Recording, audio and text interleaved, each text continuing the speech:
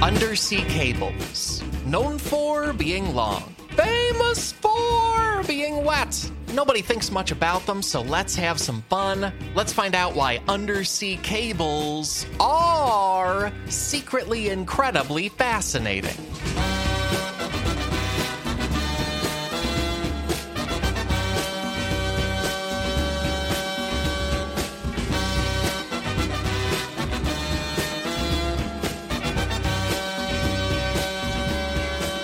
Hey there, folks. Welcome to a whole new podcast episode, a podcast all about why being alive is more interesting than people think it is. My name is Alex Schmidt, and I'm not alone.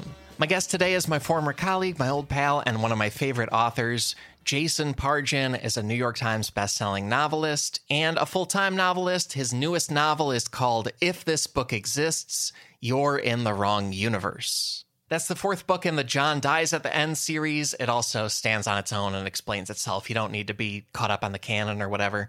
And it came out just a few months ago. It is so fantastic. I am so glad you can just go out and get it. Like, go to your local bookstore or internet version of that and pick it up. Also, I've gathered all of our zip codes and used internet resources like native-land.ca to acknowledge that I recorded this on the traditional land of the Canarsie and Lenape peoples. Acknowledge Jason recorded this on the traditional land of the Shawnee, Eastern Cherokee, and Saatsayaha peoples. And acknowledge that in all of our locations, Native people are very much still here. That feels worth doing on each episode, and today's episode is about undersea cables. That's a topic chosen by supporters of this podcast over at sifpod.fun. Many thanks to G. Moyer for suggesting that idea and to the whole audience of members who picked it back in December. Also, to be clear, we are talking about telecommunications undersea cables, the ones that go all the way underneath the Earth's oceans. There is another main kind of undersea cable that transmits electricity, but that's usually over much shorter distances. The largest one in the world only goes between the east coast of England and Norway. So that, that's very substantial. But this episode is about the giant, humongous, globe-spanning cables that interconnect our telecommunications and let us have, a World Wide Web. So please sit back, or sit on a continent besides the Americas and be grateful to the cables that brought this to your ears. Either way, here's this episode of Secretly Incredibly Fascinating with Jason Pargin. I'll be back after we wrap up. Talk to you then.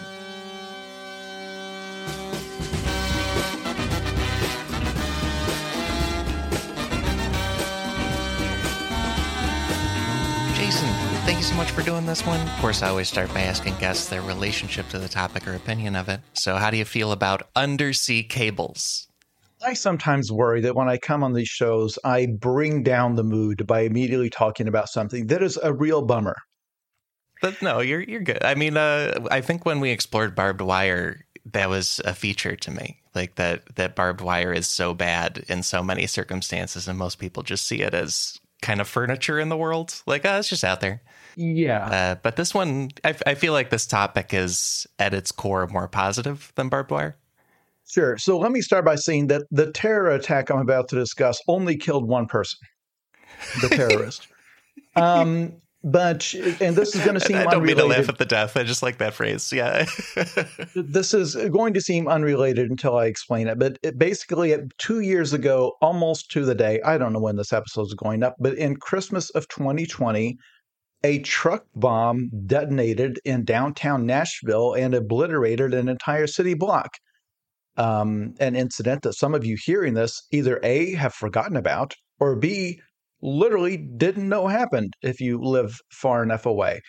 That's because, one, the only person who was killed was the bomber, because in a really spooky scene, he had set it to announce via a voice thing with loudspeakers telling everyone to evacuate, that there's a bomb about to go off. It's like something out of a movie. This thing was sitting there at like 4 a.m. telling everyone, leave, this truck's about to explode. And then it did. Yeah.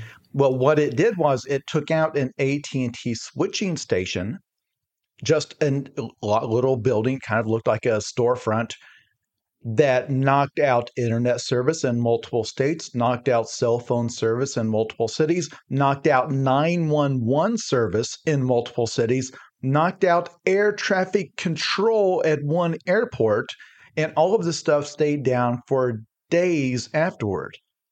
And to me, that should have been a huge story because I did not think the average person realized that the internet and our cell service and all of the stuff we depend on, including your ability to hear this podcast, runs through these bottlenecks that in many cases are just a nondescript building that has a bunch of servers in it, and that space is rented by other services and companies. Like I said, it was an AT&T switching center, but these other companies were basically, I guess, just renting bandwidth from them or whatever to route their traffic through it. So you had one spot that if you knocked it knocked out like 15 or 20% of the country seemingly. Now, people in the immediate aftermath of that explosion were like, oh my gosh, this guy was trying to take out our telecom network. Like this has to be ISIS. They knew right where to hit us. No, it turned out he had no idea it was there. He was just looking for a space to detonate his truck bomb, and he drove around for a while, and he had no idea the guy was crazy. He thought it was some UFO conspiracy. Yeah. But ever since then, I have been fascinated with this idea of how fragile the system is or seems to be. Because a lot of people do not realize all of their internet travels across a big, thick wire that's just sitting on the ocean floor and covered with like moss and whatever's down there, barnacles. That's my immediate response is, so if a boat chops us up with a propeller on accident, does that just cut off the internet for an entire continent? So that's what I'm going to be here to find out.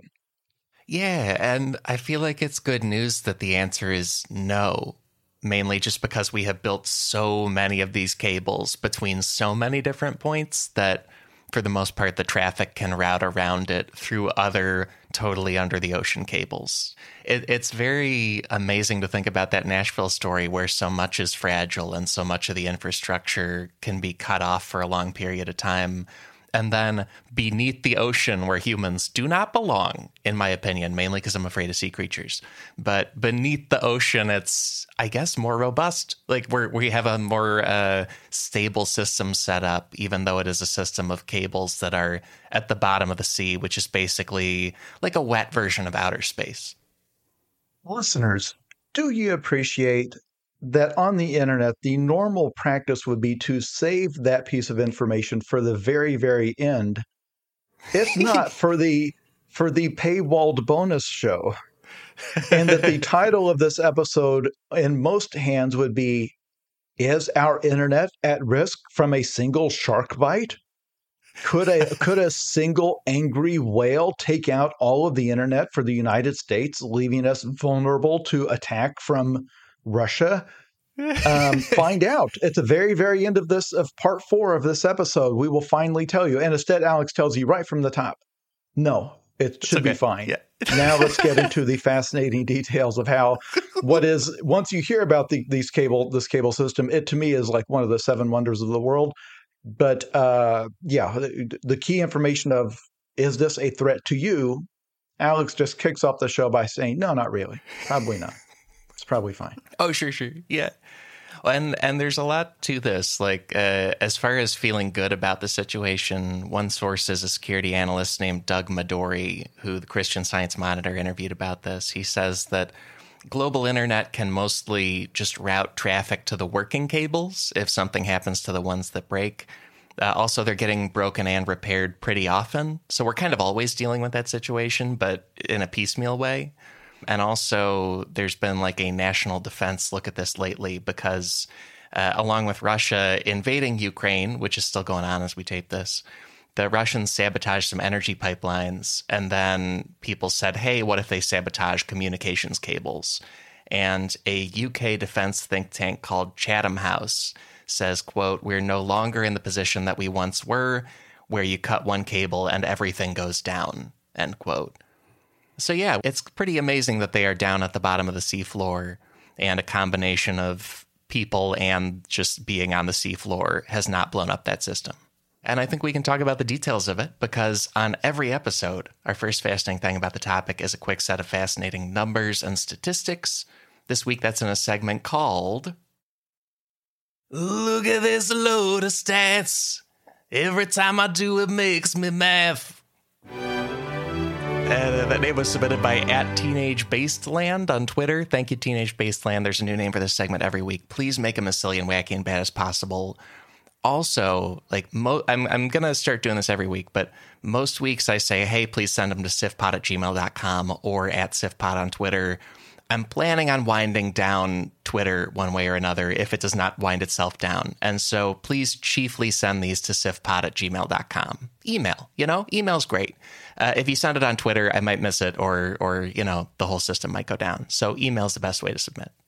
Don't get us started on why Twitter is. We can't get off on that.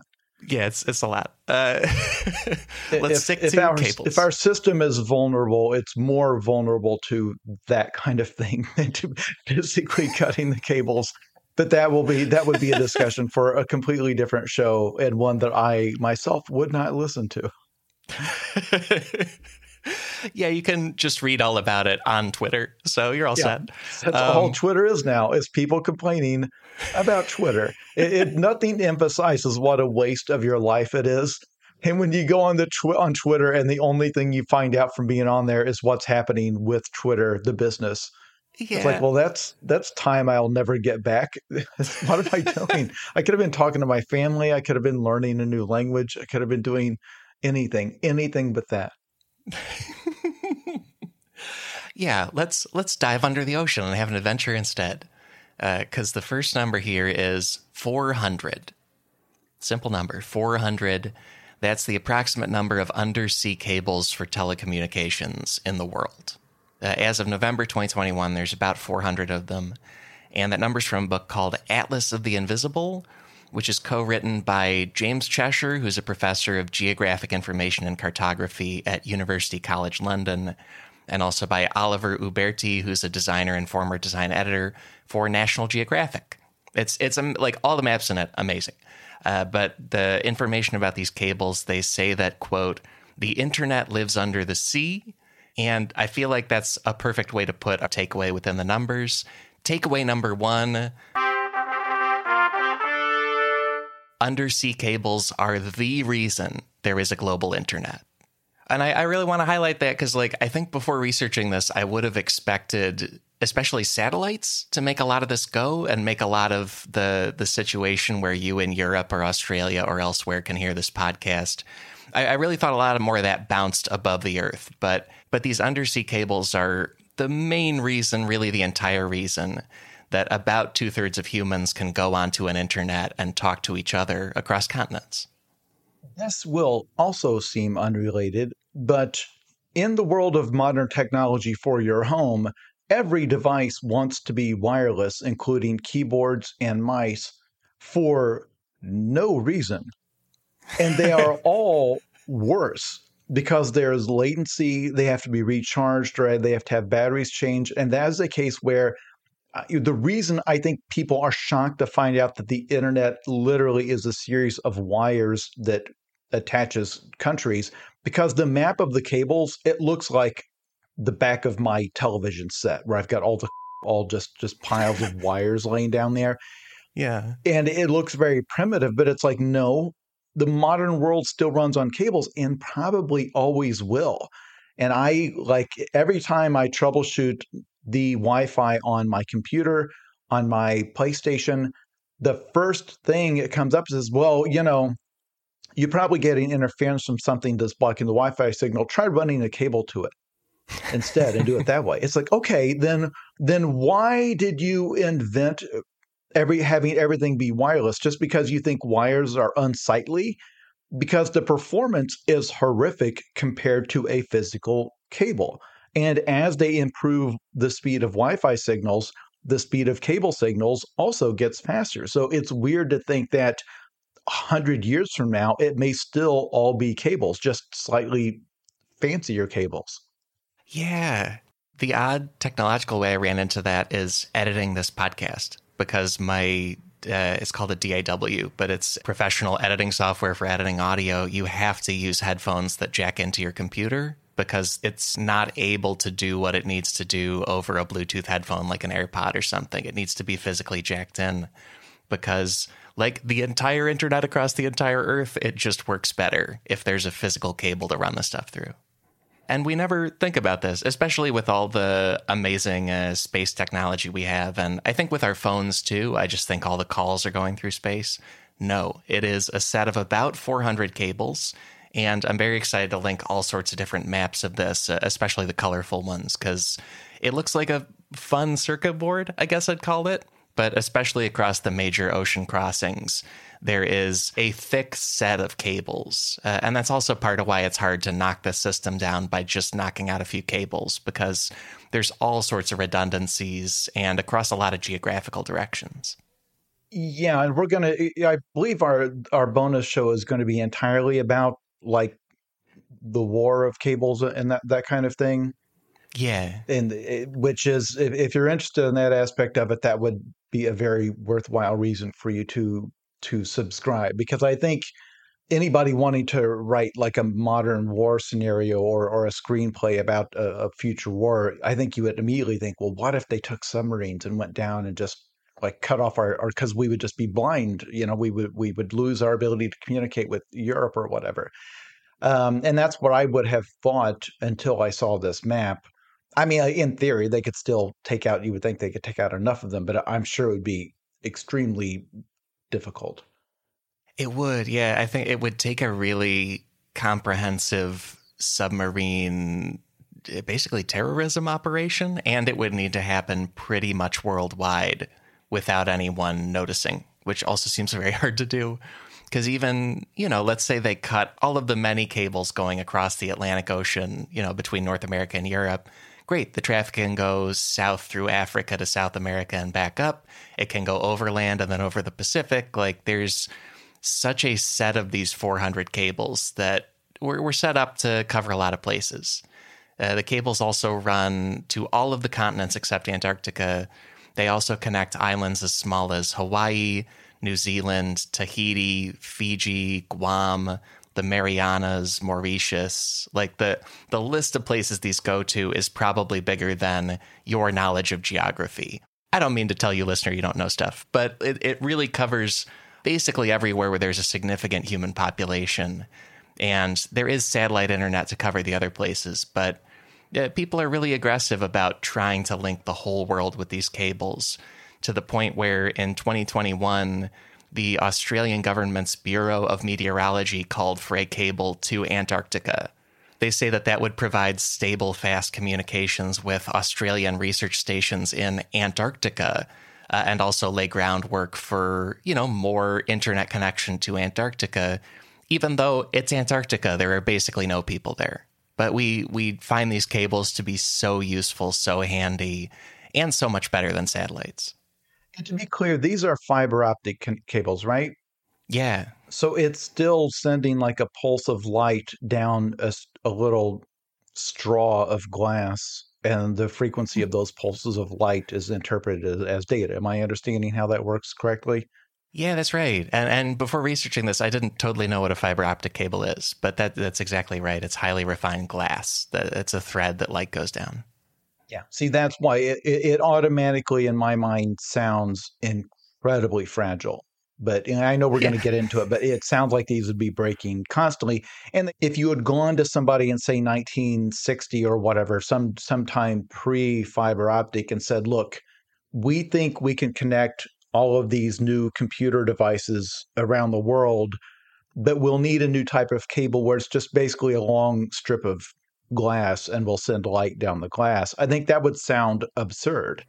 It'd be like, how would that work? How would you manufacture it? How would you install it? How would it be in any way resilient to weather, temperature changes, currents, anything? Right. Sharks biting it. I almost feel like they came up with the name fiber optic cables so they wouldn't have to call them glass cables. Because then when you're in that meeting, you sound stupid if you're like, yeah, we'll put glass under the ocean. That'll be fine. Like the other person in the meeting would be like, no, it should be made of whatever's in Wolverine's bones or something. Obviously something very strong. I don't know why you would use glass. Diamonds, maybe? That would be better. And in fact, I remember hearing in grade school that when they were, because this would have been the ancient days of the early 80s, and it was in one of our textbooks that the world was going to run out of copper because they had done the math and like, well, by the time you hook up communications cables to all of Africa, all of China, all these developing areas that are coming online, like there's not enough copper to string phones to everybody, let alone whatever future would come along. Well, of course, it was fiber optic that rendered that problem obsolete. We, of course, still use a whole bunch of copper, but one little strand of fiber optic can carry a much larger signal than a whole spool of copper, than tons of it. But that innovation was one of the things, one of those reasons where anytime somebody talks about a future bottleneck of, well, we're going to run out of blank, usually we find an alternative. And this next number plays into that because the next number is about 99%. You know, almost 100, about 99%. That is how much of international digital communication relies on undersea cables. Phone calls and other communications use them. The main exception I could find for just any information being transmitted is satellite TV. It turns out satellite TV does involve bouncing a TV signal up into a satellite in space and then back down to individual dishes. The accompanying number here is 200 terabits per second. 200 terabits per second, that's the fastest data speed of current major undersea cables. There is a cable across the Atlantic Ocean between Spain and the U.S. state of Virginia, and it can send 200 terabits of data per second. According to Atlas of the Invisible, you know, like if you want to understand that amount of data, 200 terabits, they say that in all of history, people have purchased 280 million records by the Beatles. And if you took those 280 million records, turned all the songs on them into digital music and digital information, this Maria cable could transmit it across the Atlantic within several seconds. Basically, all of the internet is going through these undersea cables in between the LAN networks we've got. And this could change in the future. Like if we move to a satellite-based internet, the main candidate is a service called Starlink, which is operated by SpaceX, which is privately owned by Elon Musk. There's rumors of an IPO. And it's a Musk podcast. Yeah, it's becoming a Musk podcast pretty fast. Tricked me. Yeah. But yeah, Elon Musk, he has built this network of satellites in space for internet specifically. But also in October 2022, Musk posted a whole bunch of tweets claiming that operating Starlink was causing him huge financial losses in Ukraine. He was like, I'm so noble of me to bother to do this. And then as of September 2022, US and Canada customers for Starlink are saying there's a big drop in its speed. Also, Musk said in 2019 that there would be a 2022 IPO for Starlink, but then this year he said it would be another 3 or 4 years from then. So there could be lots of reasons for delays and issues with this existing satellite internet business. A lot of them could be that the owner is personally unstable and blowing up all his businesses right now. But it also might be a problem that is harder to solve than we think. Like it might just be hard to get satellite internet going because undersea cables are a very robust, very fast way of doing it. Yeah, it's kind of similar, just to pick a totally unrelated example, in the way that driverless cars are a much more difficult engineering and software problem than may have been portrayed by the people promoting them as something that would be here within 2 years or 1 year. When it's like, no, that actually may be 30 years away. Anyway, okay, we can't, that's... Next number here, it is a date. It is December 1988. December 1988. That's when a branching fiber optic cable linked France and the United Kingdom to the United States. And so this cable was the first internet cable across an ocean that had never been built before December 1988. It was, we'll talk about pre-internet telecom cables and the takeaways, but this coming December 2023 will mark 35 years of world internet cables under the sea. And the cable has a name. It's called TAT-8. It's not an amazing name, but it's finished in December 1988. It's built by a set of companies. They were led by France Telecom, British Telecom, and AT&T in the U.S. And so they connected those three countries. They ran a cable from the coast of Brittany in France to the coast of Cornwall in England, and then from England all the way to the southern coast of New Jersey. And that fiber optic cable was about 7,200 kilometers long, which is about 4,500 miles. And once they finished it, it was pretty revolutionary. It carried 10 times more data than the previous telecom cables, which were made of copper. And so this was something that really facilitated the internet style experience that we have. So you have three countries, multiple companies, and who knows how many subcontractors, because I assume those companies do not manufacture their own fiber optic that comes from Corning or whatever the big glass company is that spits out that stuff. But again, the idea of saying, well, to make the future of communication work, we need you to make a hair-thin strip of glass 4,500 miles long and lay it across the ocean floor, and that's how we'll talk to each other. I know that it's corny to be impressed with like modern capitalism or whatever, and I'm going to sit here and praise AT&T and whatever, British Telecom, because I've been on multiple extremely angry customer support phone calls with AT&T. I am not here to act as their PR. This is a stunning achievement.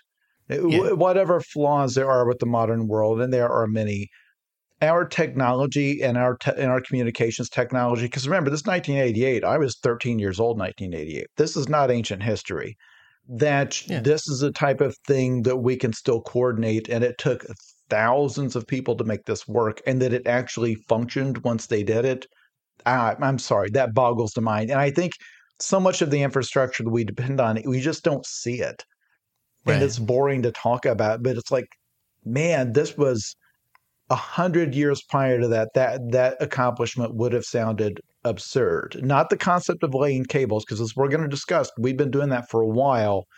Yeah. But the amount of data that it was required, the type of cable, what it's intended to do, the thinking machines that it was going to connect, that would have all been the stuff of literal science fiction. Only I don't think any science fiction authors at the time predicted this. This goes online in December 1988, and then a few months later, IBM arranges a special dedicated circuit which connects Cornell University in New York to the CERN laboratory in Switzerland. And one person working at CERN then uses that example and system to propose and demonstrate a data sharing system called the World Wide Web. And that guy's name was Tim Berners-Lee. If anybody is considered an inventor of the internet, it's mostly that guy. But this was revolutionary, and it was also a step beyond a long existing practice, because the first time computers connected to each other, according to Atlas of the Invisible, that was back in October 1969. UCLA and Stanford, two computers tried to talk to each other. So it took a full 20 years for Berners-Lee to say, hey, what if there's a World Wide Web? And this cable was sort of the missing piece to make that seem like it was possible.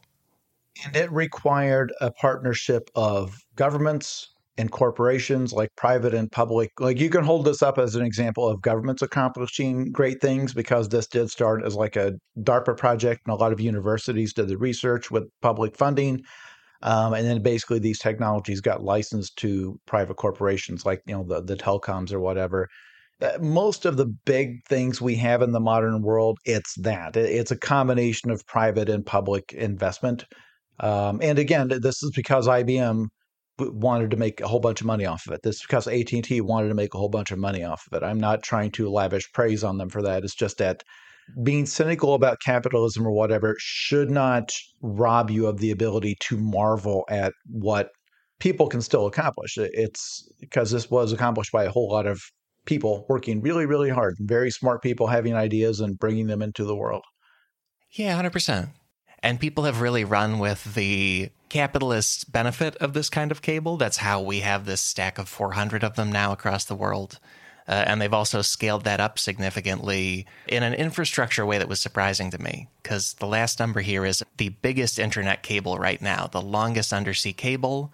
The number is 33, because 33 is the number of countries linked by one cable. It's a system that's about 39,000 kilometers of cable, or more than 24,000 miles. And it's a cable called SeaMeWe 3. Before researching this, I would have assumed the biggest cable is, I don't know, across the Pacific, whatever the biggest ocean is across that. It turns out our longest undersea cable is a set of cables working from Western Europe over to East Asia and to Australia, but going not over land, but like between all the continents, not across a big ocean. So the cable runs from Belgium and the UK. Then it goes down and through the Mediterranean, through the Suez Canal, through the Indian Ocean, and then branching to East Asia and to Australia. But we are building so many cables to build such a robust infrastructure that there's kind of a cable covering every route and direction that the seas and waterways make available to us. So it's not even just a crossing huge oceans thing. It's a connecting everything thing. This is what I like about this. I'm looking at the map right now. I realize most of the listeners are not going to stop and look at the map, but it's just drawing a line from Europe across the top of Africa, across the Middle East, all the way down through all of those waterways, up under India, and then actually branches off to Australia, and then up through the Philippines, Japan, Korea, and all that. It's a lot of routes that in your elementary school textbook, these lines would have been like the route these explorers tried to sail and died many times trying to right. Find a pathway from Indonesia to Japan, and he made it this far and then was eaten by whales or whatever. Whereas now, like earlier this morning, I discovered a TikTok account called Stairwell Farts. Sure. And it's a man who every day in the stairwell of his large office building, it's very vertical, open structure, stairwells goes very far, and he will fart very loudly and it echoes up and down through the entire building. And then he will post these to TikTok to get like 24 million views. Without that cable, that wouldn't exist.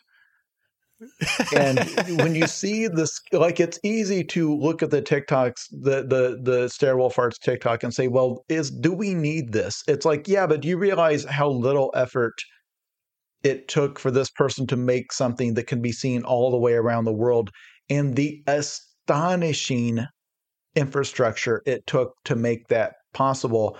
And we totally take it for granted, because there's a meme that I've complained about before. People who follow me have seen me complain about this, but where they will take a photo of like a cabin in the woods by a lake, like a very scenic cabin, and post it on Reddit, post it on Twitter, whatever, you see them on Instagram a lot, where it's like, this is all I need.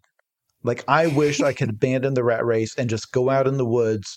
And people in the comments will say, I agree. All I would need is like, just a place where I could get food nearby and Wi-Fi. Those are the simple things that I need.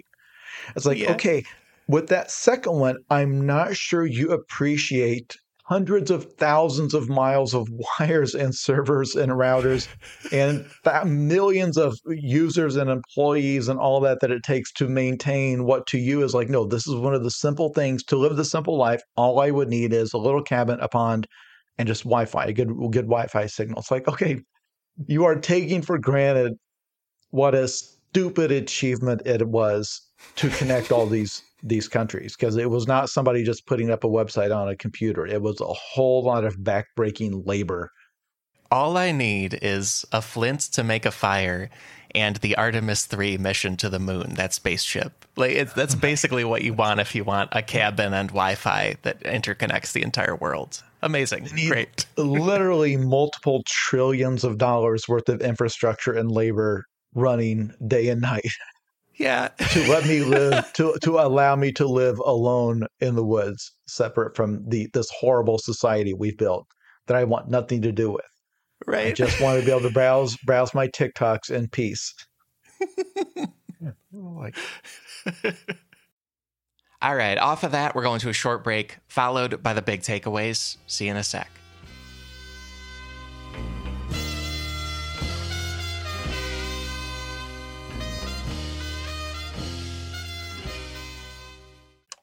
Back for another game? You know it. What's going on? Just one more week till Max Fun Drive. Hard to believe. It's been a heck of a year since the last one. We're now a worker-owned co-op. We raised $50,000 for charity last year. And we've added a bunch of awesome new shows. But do you think we're ready to do it again? Absolutely. Lovely new gifts are lined up. The episodes will be amazing. And wait till everyone hears the bonus content. Yeah, plus they know to go to MaximumFun.org/newsletter, so they're getting all the news. Oh, like that meetup day is on Thursday, March 21st. Then what's bothering you? Me? Oh, nothing. We're all set for Max Fun Drive to start on Monday, March 18th. I just didn't want you to see this coming. Check. What? Hang on. It's hard to explain what happens on Jordan Jesse Go. So I had my kids do it. Saying swear words. Saying swear words. Yeah, bad jokes. Bad jokes? Bad jokes. Maybe it's like you tell people that you're going to interview them, and then you just stay there like really quiet and try and creep them out. It's just really boring. Because of Jordan, right? Not me. Because of both of you. Oh. Subscribe to Jordan Jesse Go. A comedy show for grown-ups. But this network is set up, and it begs the question of how did any of this start? Like, even before that first transatlantic fiber optic cable, like, how and when did people start building this? And the answer to that is takeaway number 2. The first undersea cable was a mid-1800s telegraph line between Ireland and Canada. There is a specific date and cable and time when people built the very first telecommunications cable between continents, and it was way back in 1858. 1858, they built a telegraph line. The main long part went between Western Ireland and Newfoundland, Canada. See, that seems impossible. It's between so repeat the locations again. Between where and where? Yeah, and we'll have like old maps too. I love the old maps, but the main stretch is between the western coast of Ireland and the eastern coast of Newfoundland, which is part of Canada, but also an island too. So then there were smaller cables connecting Ireland to England and the rest of Europe, and then connecting Newfoundland to Nova Scotia, Canada, and then the rest of North America overland. That was with 1850s technology, right? There were 2 main boats that laid this, and one of them was only partly steam-powered. They still also had sails as an option for moving their boat. And then they laid a telegraph cable across the ocean. There was such an appetite for being able to use this technology between Britain and the U.S. specifically that they were like, we just got to do it. Whatever we got in the technology, we're doing it. Well, there's 2 ways to look at this. One is that this is such a long time ago that it's mind-boggling that they were even able to manufacture a cable that length that had like all the stuff, the coating on it that would make it survive the salt water, all that was even available to them at the time. But the other way to look at it is how not very far you have to go back in the timeline of the species to find an era when there was no such thing as instant communication over long distances. Yeah. 1858 is not that many. So like my parents were born in the late 1940s. Their parents, their grandparents would have been born in the 1800s. Like that's not that many lifetimes ago. How very recently it was that the concept of communicating instantly over distances did not exist. So yeah, the fact that they were desperate to set this up because they were creating magic. Truly. Because it's crazy. It used to be if you were sending mail to London, it went on a steamer ship and took how long? Weeks, right? By the time it actually reached the person. And to be able to instantly communicate with the other side of the planet at the speed of a signal down a wire, it had to have seemed incredible at the time. Like even if people didn't understand the applications of it, the sheer ability to do it had to have felt like playing God. And they truly celebrated it as something incredible. Like everybody at the time knew it. There were parades, there were fireworks shows in both the UK and the US about this because they knew how historic it was and how much of a science fiction magical leap they had taken. The key sources about it, there's digital resources from Nigel Lynge, who's a professor of telecommunications at the University of Salford in the UK, and a piece for CNN by James Griffiths, and a PBS resource page about the life and work of Samuel Morse. Because the starting point is the telegraph. That's what this was built for. And Samuel Morse was an American inventor born in 1791. He didn't invent the electric telegraph, but he improved the machines. He also came up with a language of dots and dashes that's known as Morse code, named for Samuel Morse. And he convinced the U.S. Congress to fund major construction of telegraph lines, which also tended to follow the building of railroads in the U.S. and in the U.K. as well. Yeah, and I definitely know that the invention of the railroad was seen as almost witchcraft at the time. The speed at which goods could be moved. Yeah. And I do not doubt that there was a large population of people who was like, well, how does this help me? It's like, well, it will. Not today, but it will eventually. Yeah, these trains were basically the Starship Enterprise. It was like you're warp speeding in a way that we didn't think humans could do. And then railroads and telegraphs kind of built each other. Like a railroad could bring a crew to build a telegraph system, to talk to people, to send more people to build more railroads and more telegraphs and so on. And this technology gets going in the 1840s and is an immediate huge hit, the telegraph, in particular in the United Kingdom and the United States. You know, these are two giant empires that both speak English on top of that. And so they say, how can we communicate with each other in spite of the whole Atlantic Ocean thing? We should just do telegraphs across it. And they came up with two potential routes for doing that. One was to go the other way. That was called the Siberian telegraph, because it would go from Europe overland, going all the way east through Russia, through Siberia, eventually to Western Canada and the US. But they went with the other route, which was to build a transatlantic undersea cable. Part of the reason they did that is in 1858, Ireland and Canada were both directly ruled by the British Empire. So the other amazing thing about this cable from Ireland to Canada is it connected Britain to itself politically. And if they had gone east, they would have gone through a whole bunch of countries, and they would have still needed to do a water crossing at the Bering Strait. So they said, let's just go straight under the ocean to communicate across an ocean. Let's do it. Yeah. And even I, sitting here now, would say it would be easier to cross the ocean than to cross all of Russia. And I know that I'm picturing a lot of Russia as being like a desolate, frozen hellscape. Mm-hmm. But I don't think that's totally inaccurate. It would be hard. The snow and the bears versus the crushing depths of the sea and sharks. So, which team are you going to play against? But this project, it was a joint venture of the British government and the U.S. government. So this early telegraph system, it's not like these fiber optic cables where it's companies. It was a huge leap forward in technology as well. Samuel Morse did some of the first trials of undersea cable under New York City's harbor in 1842. And a British engineer named Charles Wheatstone did similar tests in the harbor of Swansea, Wales in 1844. And then eventually they managed to do a first successful undersea cable across the English Channel in 1851, which was also a big achievement in general. And that inspired businessmen and government people on both sides of the Atlantic to push for this big undersea cable. In particular, a New York businessman named Cyrus Field. He recruited Morse and others to build a cable across the Cabot Strait, which is the water between Newfoundland and Nova Scotia. They built that in 1854. And they also made a point of building that cable with the same specs as the English Channel cable, because the plan was already in place. They were thinking, let's just continue interconnecting cables. And eventually they build a cable between England and Ireland. The U.S. Navy surveys the Atlantic seafloor. And in 1857, a British Navy warship called the HMS Agamemnon and a U.S. Navy warship called the USS Niagara, they get together and make an attempt sailing from Ireland west to lay a cable across the whole ocean. They have to bail on that because there's trouble with the cable and the machinery.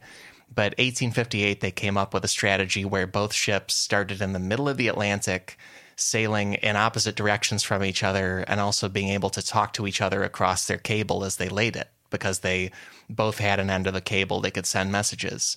And by August 1858, after a few false starts, the ships succeed, and they bring their cables to Canada and to Ireland, And after a week of getting it set up, engineers send the first transatlantic message.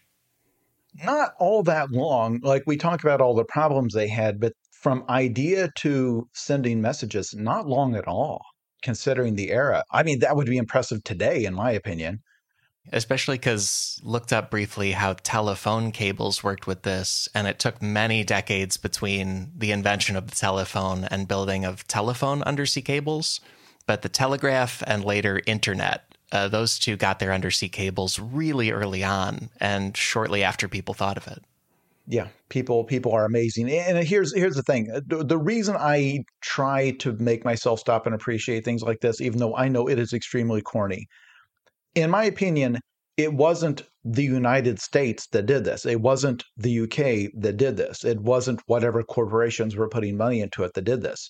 It was people. It was workers. It was laborers. It was sailors. Just sailing that trip across the ocean was no guarantee you weren't going to die. This is 1850s. This is very hardworking people working with their hands, putting themselves at risk to make this possible. That's who I'm celebrating, because they did this with no fanfare whatsoever. Like they did not get a code named after them. They did not. Right. But that's who. What's when I say like humans are amazing. That's who I'm celebrating. It's all the humans that did this over the course of the years, and because it's had to have seemed to some of them like what they're doing is just absurd. It's like, this isn't going to work. It's like by the time we finish laying 2 miles of this, something's going to break it. It's like, this is dumb. And I don't know. When the two ships started talking to each other, that had to have seemed magical. That had to have seemed like the first successful teleportation when you realize the guy just popped out of the portal. It's like, oh my God, we did it. Yeah. We're seeing the future here. This story makes me think that when we invent teleportation, there will be an actual first person to be teleported and then like a ceremonial first famous person to do it. Because this cable, like when they finished laying it in August 1858, engineers sent the first real transatlantic message. But then a few days after that, there was a ceremonial transatlantic telegraph conversation between Britain's Queen Victoria and U.S. President James Buchanan. Like, once they made sure it worked, then they did a ceremonial conversation. And Buchanan, in his reply telegraph, he says that the cable was, quote, a triumph more glorious because far more useful to mankind than was ever won by conqueror on the field of battle, end quote. And, like, that's when both these countries did parades and did fireworks shows and celebrated. But, you know, as you say, Jason, like, actual hardworking technical people and laborers did the real work of it. Also, if we're being picky here, this first cable kind of sort of didn't work. Like, it was really prototype-ish because, for one thing, Queen Victoria's first message through it was 98 words long, and it took 17 hours for all that information as Morse code to get across the sea. And then also, within about a month, the cable broke and could not be repaired. Apparently, there was an engineer who thought that if he put more electricity through that first transatlantic cable, the information would move faster, and instead he overloaded it. There's a few theories, but they think that's why it broke. You know, within 10 years, they built bigger cables. They were able to send more words more quickly. It was actual technical people who laid it out and also figured out better cables after that and got it going.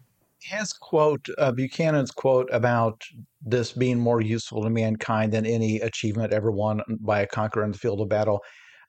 Here's where some people, when we talked about these dates and how being cooperation between the U.S. and the U.K., that this is not that many years after those two countries were still at war with one another. Yep. And like whatever year the War of 1812 happened. Who can know? Yeah.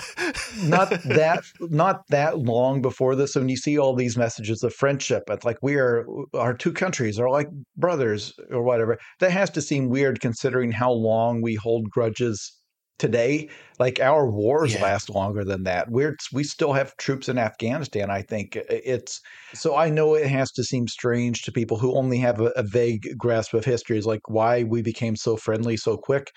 It's probably the subject of another episode. It's England's relation to its colonies and former colonies is a fascinating subject. Yeah. There were people that still had family over there, right? Because they had so recently made the trip themselves. So it was such an unusual circumstance. It's just one of the many side notes because this would not have been possible without that relationship, right? Like that two very close partners that were separated by, an ocean. But anyway. Yeah. And also partly connecting it through places Britain was colonizing against their will. Like Ireland did not necessarily want to be part of the UK and part of a British empire. But at the time, it was just fully controlled by it and supporting this cable. There's a lot of occupation going on. I also, when I read that Buchanan quote where he says, like, no war has ever accomplished this much, he's saying that a couple years before a U.S. Civil War will ultimately emancipate people who are enslaved. Like, I don't know. There's a lot going on with these people in this situation. Yeah, let me be clear. If Alex does a show about the history of the British Empire, it will be one of the darker episodes he's done. It is not a happy story. Right?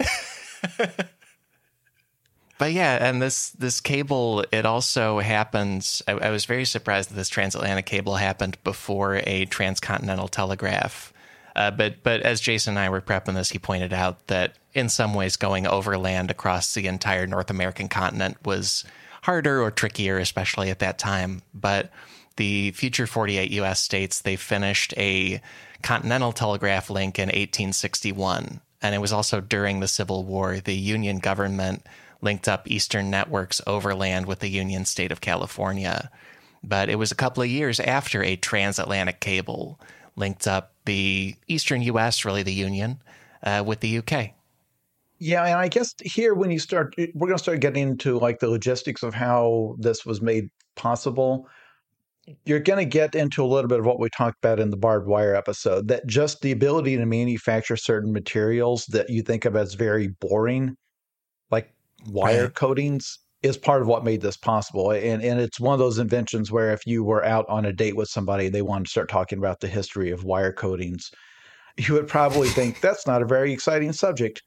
But it really is that kind of boring thing that makes all of the magic happen. Yeah, because the last takeaway for the main show here, takeaway number 3. Undersea cables are protected from the ocean by a little bit of plastic and metal, and were previously protected by tree resin. And this leads into the bonus show too, but this is the basics of what the cables are made of in the past and the present day. And this first transatlantic cable was wrapped up in a specific kind of tree resin that was a natural latex insulation. And they had to discover that in order to build this thing. Not just discover it, but figure out how to manufacture it, work it, ship it. Yeah. Everything. Like it's, yeah. And the key sources here, it's PBS American Experience, also reporting for the Sydney Morning Herald by Sharon Groach and Felicity Lewis, and then the previous piece for CNN by journalist James Griffiths. Because with this first transatlantic cable, they needed like natural latex insulation. Petroleum-based plastics weren't really a thing yet. What they found was something they harvested from trees in Malaysia. And its discoverer, much less famous than Samuel Morse today. It was a Portuguese engineer named José de Almeida. And he gave a speech to the Royal Asiatic Society in London in 1843. De Almeida said that he had found a tropical tree called the Malayan gutta tree, which, people there already knew about.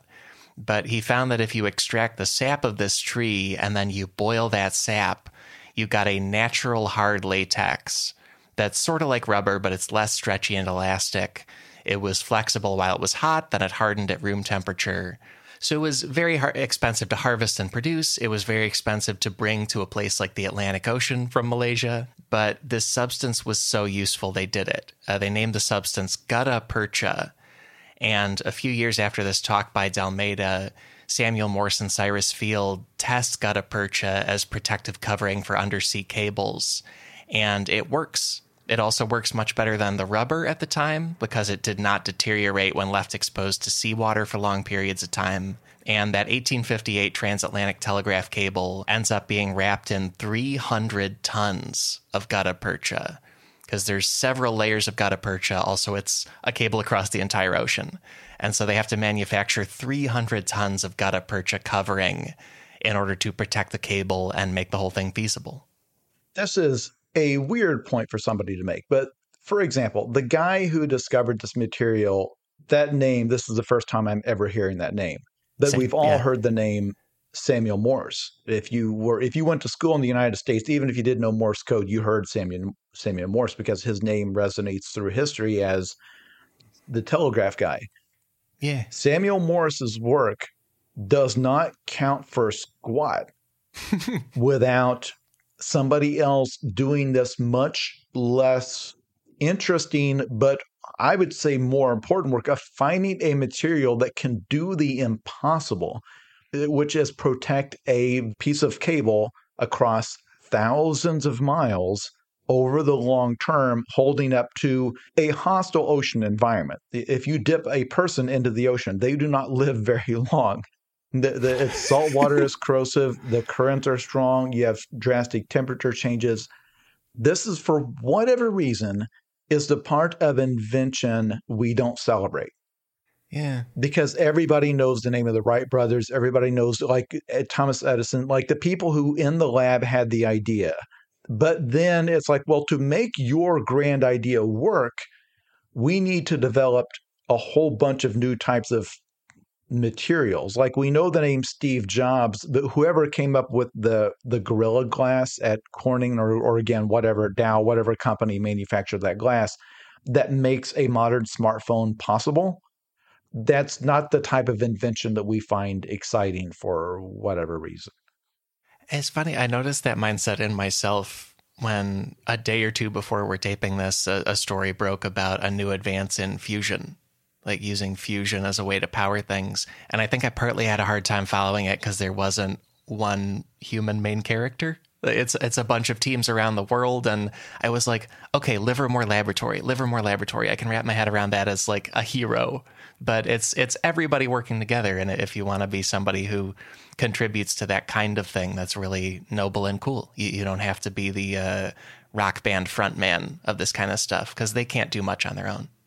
But immediately in the aftermath of those headlines, you got all of these videos and posts and tweets and blog posts talking about, oh, well, yeah, that sounds impressive. But in reality, like actual commercially available fusion is probably 30 to 50 years away before we'll be able to build plants economically that can generate infinite clean energy. It's like, okay, when did we start thinking that way? Right. Where if I can't have it next year, it's just stupid.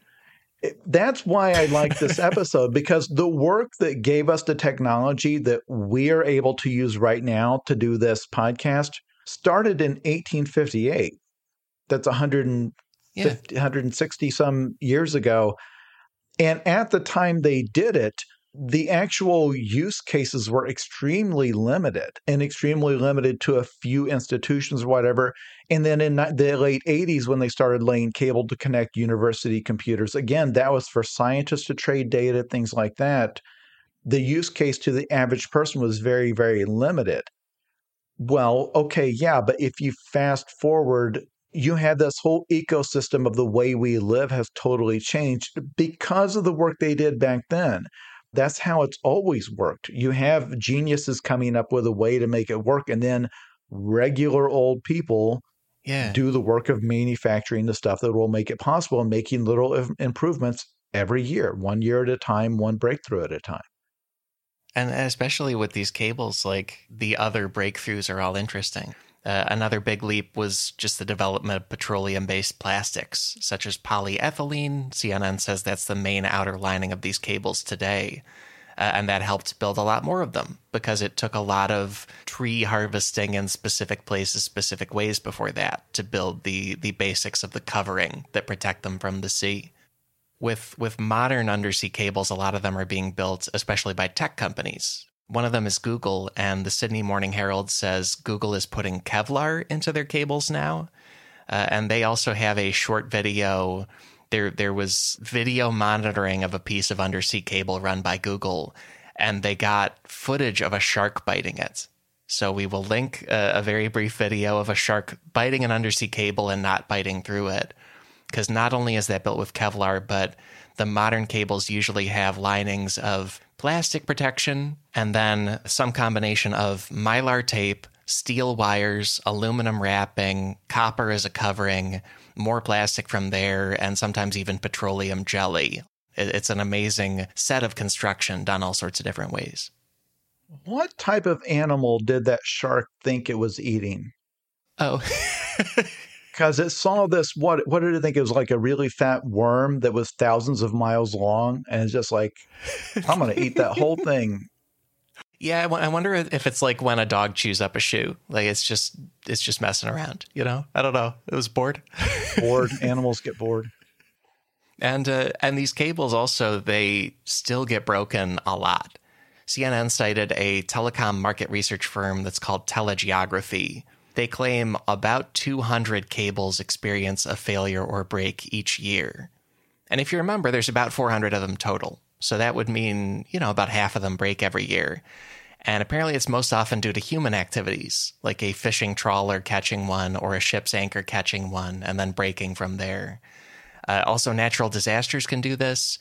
When Hurricane Sandy hit the New York City area in 2012, this area, New York City, is the landing point for a lot of transatlantic cables. And so a lot of cables got damaged by that. They also say there was a major earthquake near Taiwan in 2006, and that disrupted cables and internet connections for all of Taiwan, China, Japan, Korea, and the Philippines. So not only do we have these cables, but there's like constant work out there for people to go and fix them. And that brings us back to the very, very beginning of the episode, right? Because those two incidents were, one was 16 years ago, one was 10 years ago.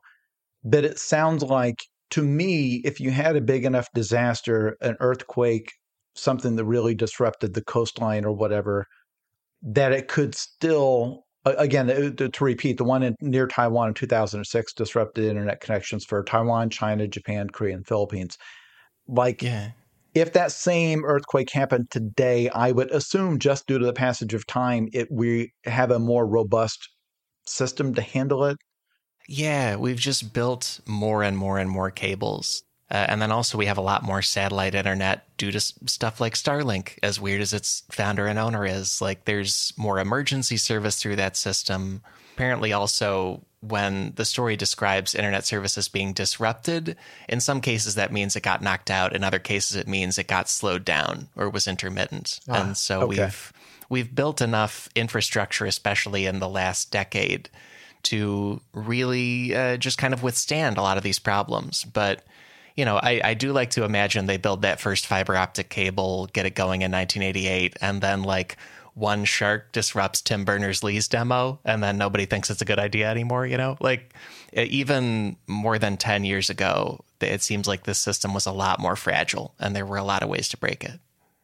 Either way, it's I think the best way to become optimistic about the future, and I do think there's a need for people to be optimistic about their futures. I think that's just like a basic motivational thing, whether you actually believe the future will be good or not. I think it just helps you in your life to believe that the future can be okay.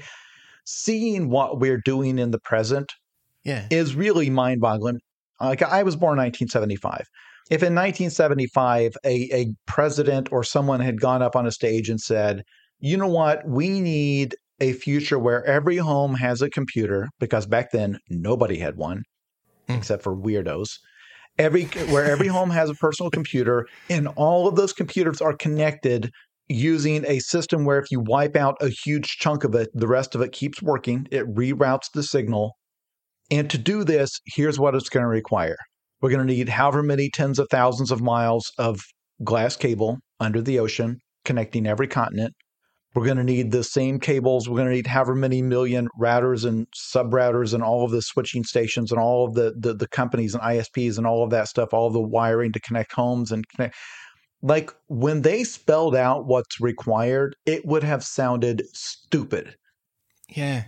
It would have sounded stupid. It would have sounded like somebody saying, hey, what we need to do is to build a gigantic net and catch the moon and drag it to Earth and mine the minerals out of it. It sounds cartoonish what they're describing. It sounds like science fiction. Yeah. And now not only do we have it, but it's so reliable that when it goes down, we just whine instantly. It's like, it is a miracle. A bunch of people doing back-breaking labor for decades.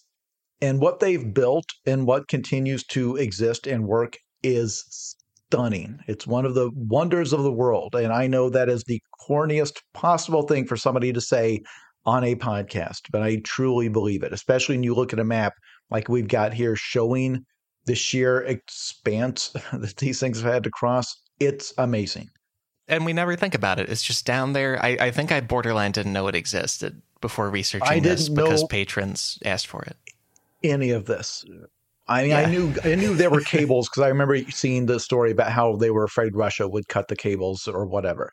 Yeah. But the idea, like really understanding that even remote islands are being connected with this, it's crazy. Also, I'd like to say nuts to anybody who wants to break it. If Russia goes out there, tries to cut cables to win a war, they're also attacking, I don't want to call it like part of our heritage, but like they're attacking the interconnection of humanity. I don't like it. Cut it out. It is one thing for Russia to try to cut off fossil fuels from the world and oil and gas.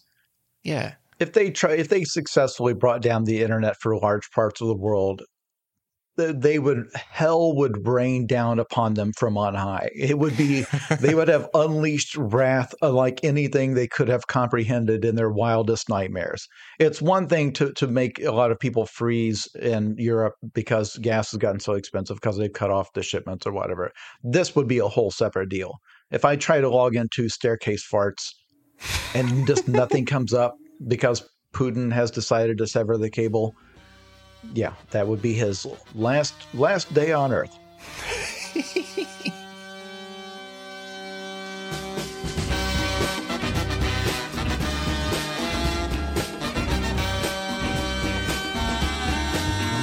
Folks, that is the main episode for this week. My thanks to Jason Pargin for the obvious thing to call it would be a deep dive, but you know what I mean, for getting way into how this works. Also, I said that's the main episode because there is more secretly incredibly fascinating stuff available to you right now. If you support this show on patreon.com, patrons get a bonus show every week where we explore one obviously incredibly fascinating story related to the main episode. This week's bonus topic is how these cables get repaired and how they can get destroyed by militaries. Visit sifpod.fun for that bonus show, for a library of more than 10 dozen other bonus shows, and to back this entire podcast operation. And thank you for exploring undersea cables with us. Here's one more run through the big takeaways. Takeaway number 1, undersea cables are the reason there is a global internet. Takeaway number 2, the first undersea cable was a mid-1800s telegraph line between Ireland and Canada. And takeaway number 3, undersea cables are protected from the ocean by a little bit of plastic and metal, and were previously protected by tree resin. Those are the takeaways. Also, please follow my guest. He's great. Jason Pargin's new novel is out now. It's called If This Book Exists, You're in the Wrong Universe. That's available as text and as an audiobook. It's also the 4th book in the John Dies at the End series. Jason very kindly has made it stand on its own as well. So if you're an expert in that series, you're going to get even more.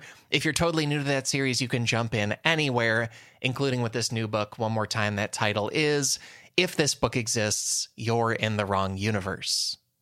Many research sources this week. Here are some key ones. One of them is a wonderful book to read and look at. It's called Atlas of the Invisible, co-written by James Cheshire, Professor of Geographic Information and Cartography at University College London, and also by Oliver Uberti, who's a designer and former design editor for National Geographic. I also leaned on digital resources from the UK Science Museum in London, also from Professor Nigel Linge of the University of Salford. And more great stuff from PBS, CNN, the Sydney Morning Herald. Find those and many more sources in this episode's links at sifpod.fun. And beyond all that, our theme music is Unbroken Unshaven by the Budos Band. Our show logo is by artist Burton Durand. You can get that logo on a shirt at sifpod.store, a merchandising partnership with Topatico. Special thanks to Chris Souza for audio mastering on this episode. Extra special thanks go to our patrons. I hope you love this week's bonus show. And thank you to all our listeners. I'm thrilled to say we will be back next week with more secretly incredibly fascinating. So how about that? Talk to you then.